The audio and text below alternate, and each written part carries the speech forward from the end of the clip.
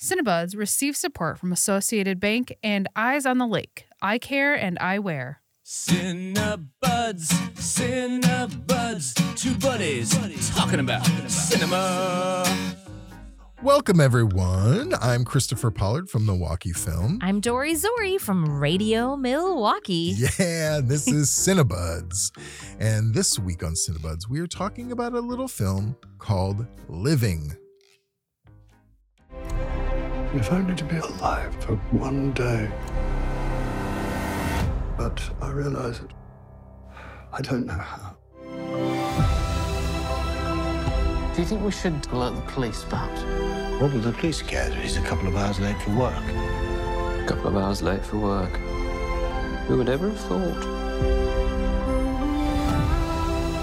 This man who until yesterday was living a shell of an existence.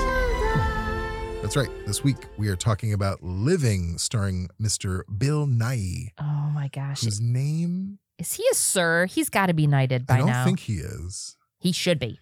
Then it would be William Nighy. Nighy. Sir William Nighy. And his last name, I just want to get this out of the way. Yeah. It's like Bill Nye the Science Guy, but it's not Bill Nye. It's Nighy, but you don't really say Nighy. You just said Nighy. Nighy. Isn't that weird? Well, it is now that's all I'm thinking about. I know, it's really hard to not focus on it when I say it. This film is set in 1950s London. And it's about this bureaucrat who doesn't really seem like he has a sense of humor or a life or a personality. He decides to take a little time off of work to experience his life after receiving what is some sad news at the doctor. That's right. And it's a real performance. This movie is all about the main actor, Mr. Bill Nighy, his performance. I mean, there's a lot of great stuff we'll talk about in this movie, but he delivers like an absolutely epic, if you can say epic for a subtle performance. Yes. It is one of the best. He was nominated for this. This was one of those movies during the award season where I was like, I don't even know about this movie. I've never heard of it, but he was nominated for an Oscar and for a couple of other awards for his performance. And now I totally get it. I wish I would have seen it during the season. Don't you think that there's maybe two kinds of performances? What do you think is harder to pull off as an actor? An under performance, like a subtle character, or someone that's just so over the top, but you still need to be likable? Subtle. Like 100%. Because to be have a quiet and subtle performance and still be noticed as doing a great job. Mm-hmm. I mean, yeah, Nicolas Cage can go absolute over the top every time, and it's fun. And, you know, he got nominated for he won an Oscar. That's great. He did a good job. But man, having those actors who can just say so much with a raise of the brow or just like a subtle smile. I mean, and he has moments in here where he's, you know, gets a little bit bigger than what his character you would think. And it's like someone like blew up a bomb right behind you, and all he did was like fully smile or something like that. Yeah. That's a testament, I think, to his skill. Agree. I found this movie to be completely believable and relatable. In fact, it sparked a lot of emotional responses in my life that we can talk about a little bit in the Full On podcast. Absolutely. I will tell you whether or not this is maybe the best movie I've seen in a year or not. I'm not saying it is. You'll find out in the podcast. You got to tune in, subscribe. That's right. So check us out in the podcast. We'll be right back.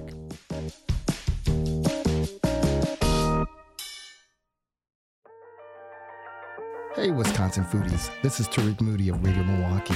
Join Milwaukee Magazine's food writer Ann Christensen and myself every Friday morning at 8 a.m. for This Bites, Milwaukee's longest-running culinary podcast.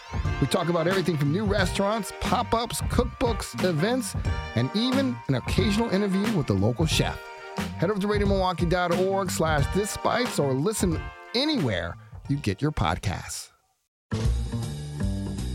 All right, we are back talking about the movie Living that came out last year and is now available online. Yes, I watched it through Amazon if you guys are searching for it. You know, in the beginning of the movie, I really thought that it was going to be about the one main character, the new person that just started this new job. And then it quickly became about something totally different. Man, I don't even know where to start about this. I guess it's never too late to do something meaningful and thoughtful and leave a little bit of a legacy behind is my main takeaway from this movie. Yeah, there was an article that really expressed it nicely that says these days heroes, on the big screen are wearing capes or they're driving cars real fast and they're saving somebody.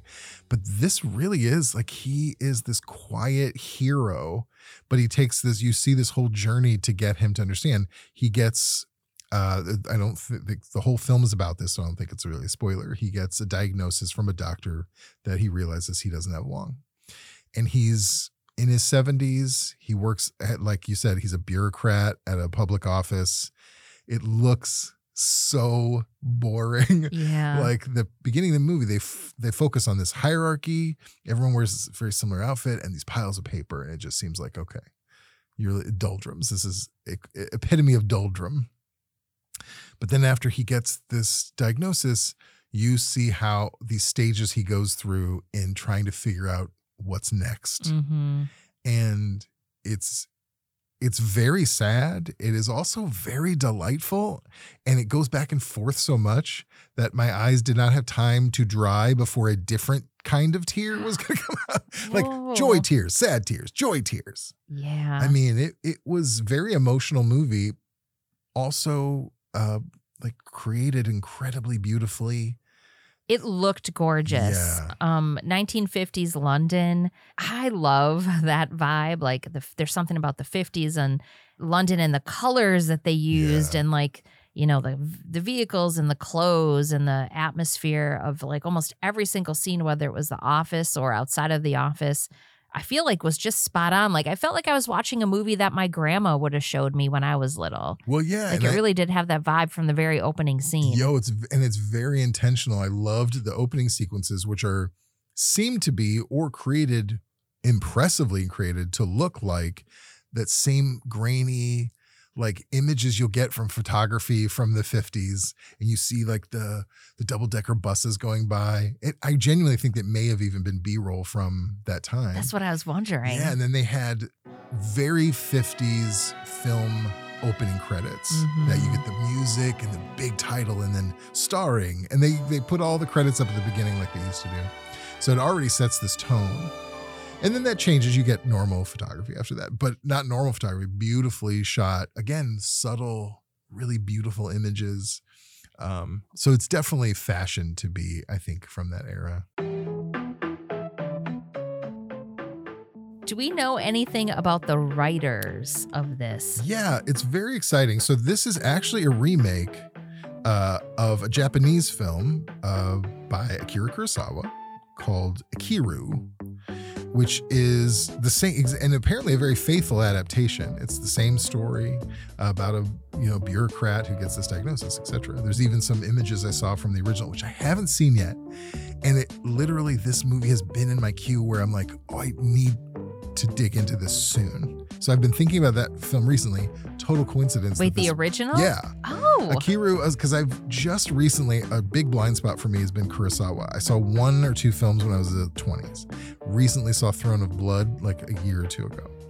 And Akiru was like literally the next on my list to watch by him, and I haven't done it. So it was just a coincidence that this was that. But this whole project was started by a Japanese-British author, Kazuo Ishiguro, who wrote Remains of the Day. A lot of people know that film. He wrote the book it was based on, and he worked on the film. He's like Nobel Prize winning author, very successful. So he spearheaded this. This was his idea to remake the film, but in Britain, because he's Japanese, but he's lived in Britain his whole life. So a lot of his films and stories are based that way.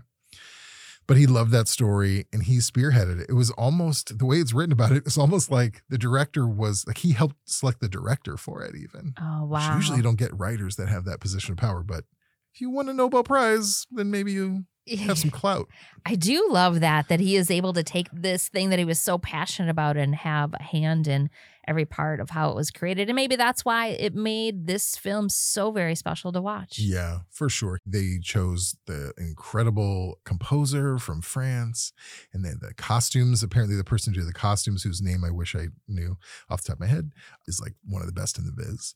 And you see it, like the photography, the music. The music was amazing. Yeah, I have to go back and just pay attention to the music. The costumes from the very beginning, when they showed the guys, the 4 business guys that were dressed very similar on the train, like on their way to work, and it was just kind of set the pace for, I don't know, everything sort of. I don't even know what my point is here.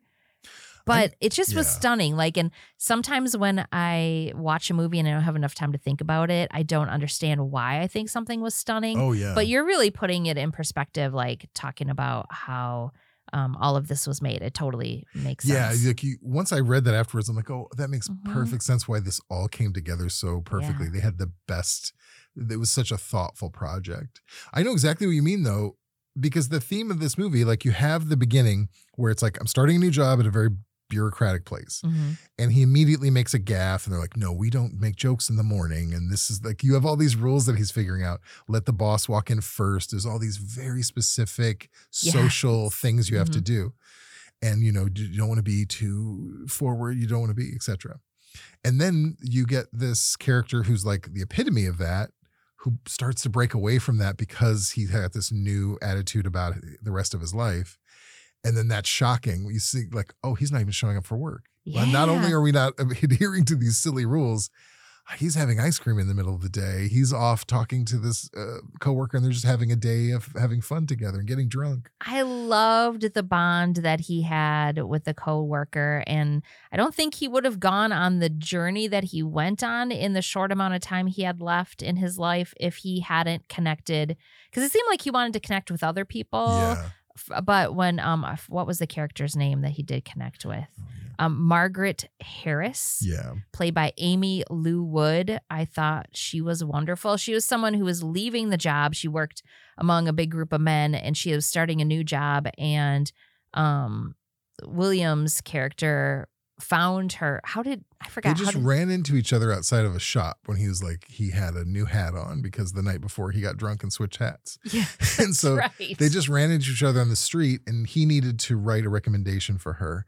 So he said, well, how about I write it over, we'll have lunch and I'll write it and give it to you right away. And then they just started a conversation, which ended up lasting all day. They just had a lovely day together. It was so neat. There was a moment too where she had asked the question. I think I was thinking, like, did he think this was going to be a romantic relationship? Yeah. But it was made pretty clear right away, like that wasn't what his interest was. No, right? And he eventually speaks to her about how he just, and you see this a little bit of her character at the beginning when you first meet her, is that even in all this like buttoned up world, that this tiny office that 6 people are sharing, she was a little bit of levity and a little light in it. Like she was having fun, even though it was like a very oppressive.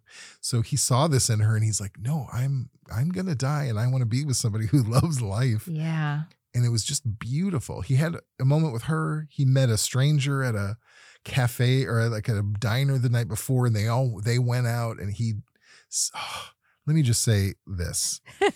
The song he sings, this was the scene that just started the flood for me. He goes to a bar and he sings this beautiful Scottish traditional song. And he's so quiet. He's got this very raspy voice. He's very quiet. And he starts to sing and it's a little wavery. But then it turns out Bill Nighy's got a nice voice. He's got a cool older man's voice, and he sings the most beautiful song I've ever heard.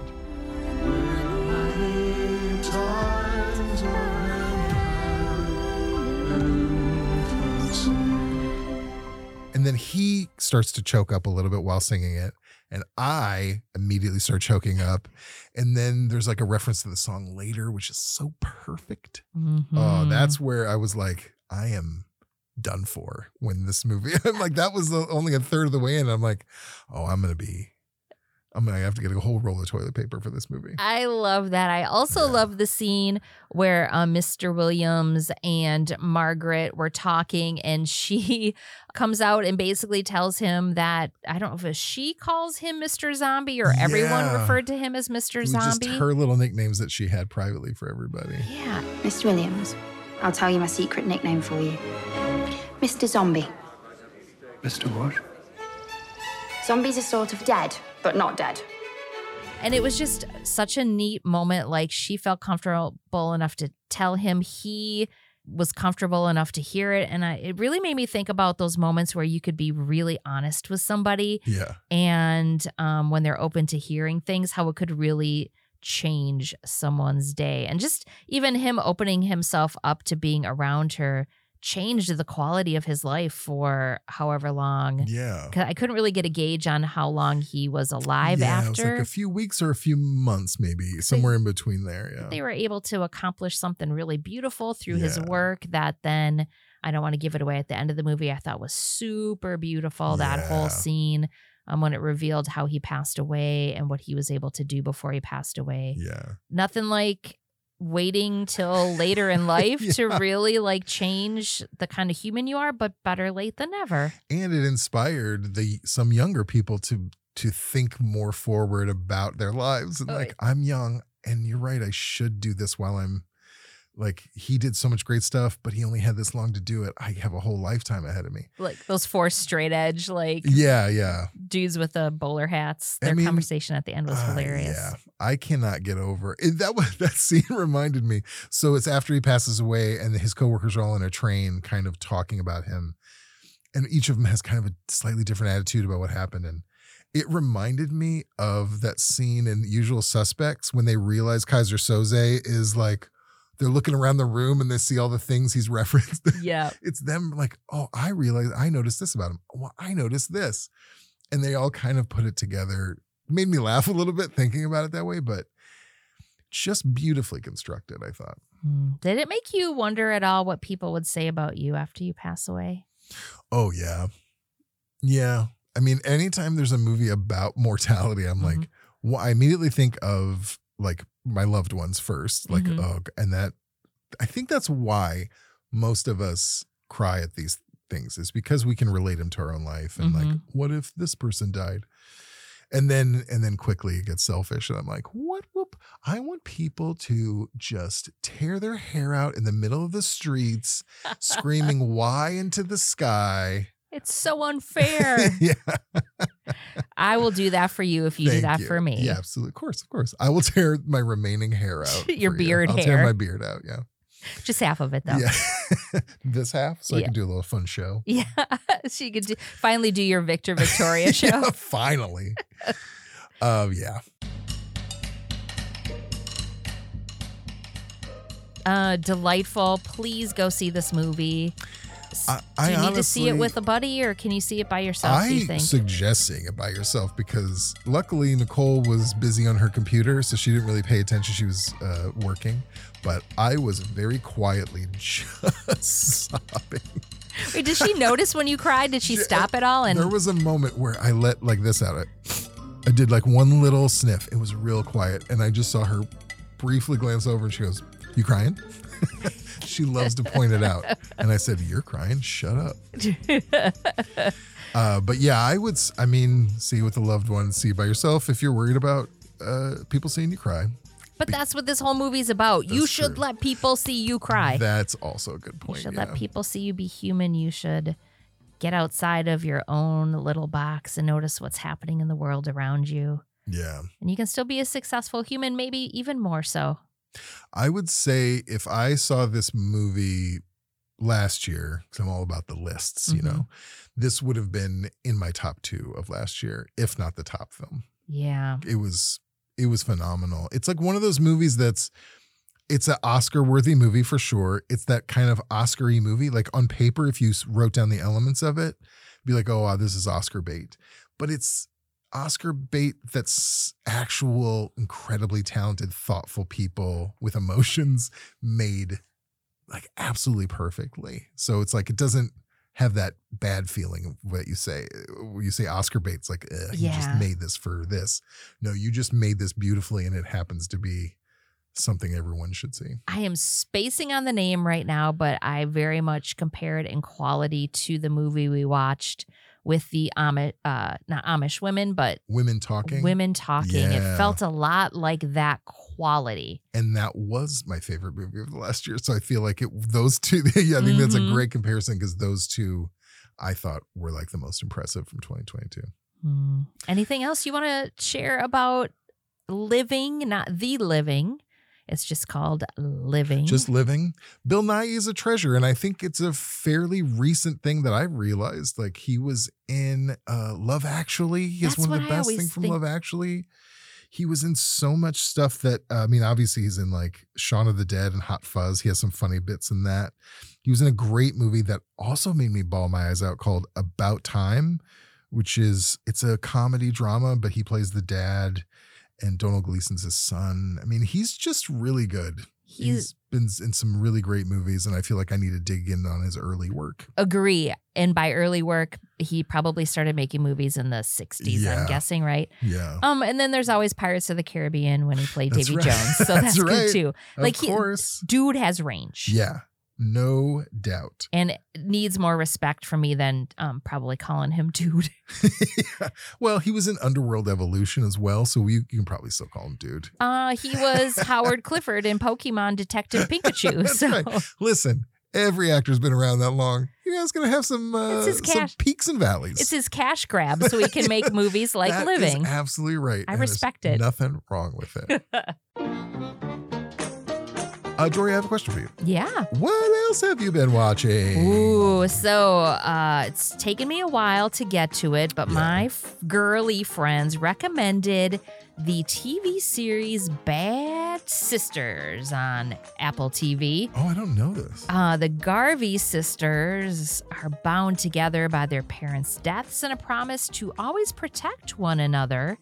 It's 5 sisters in, I can't really remember what part, but they live in the UK, and it's basically the sisters are close. One of the sisters' husband has an unfortunate passing, and the story really is all about how did it happen, what part did the sisters have to play in it, and why. And really, from the first episode, you realize this dude was real bad news. Oh, yeah. But they do a good job trying to conceal, like, you can't guess like how he passed away. There are a lot of attempts Yeah.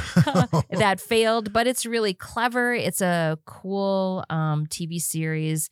I think that's really fun for women to watch if you've got sisters or family, whether they're the ones you were born with or the ones you choose to call your own. I think it's really cool to see the dynamics of that relationship. It's funny. It's a dark comedy, I would say, that's good. but also like a drama. Yeah. But yeah, all these women are very, very different, and they all have interesting stories and something relatable.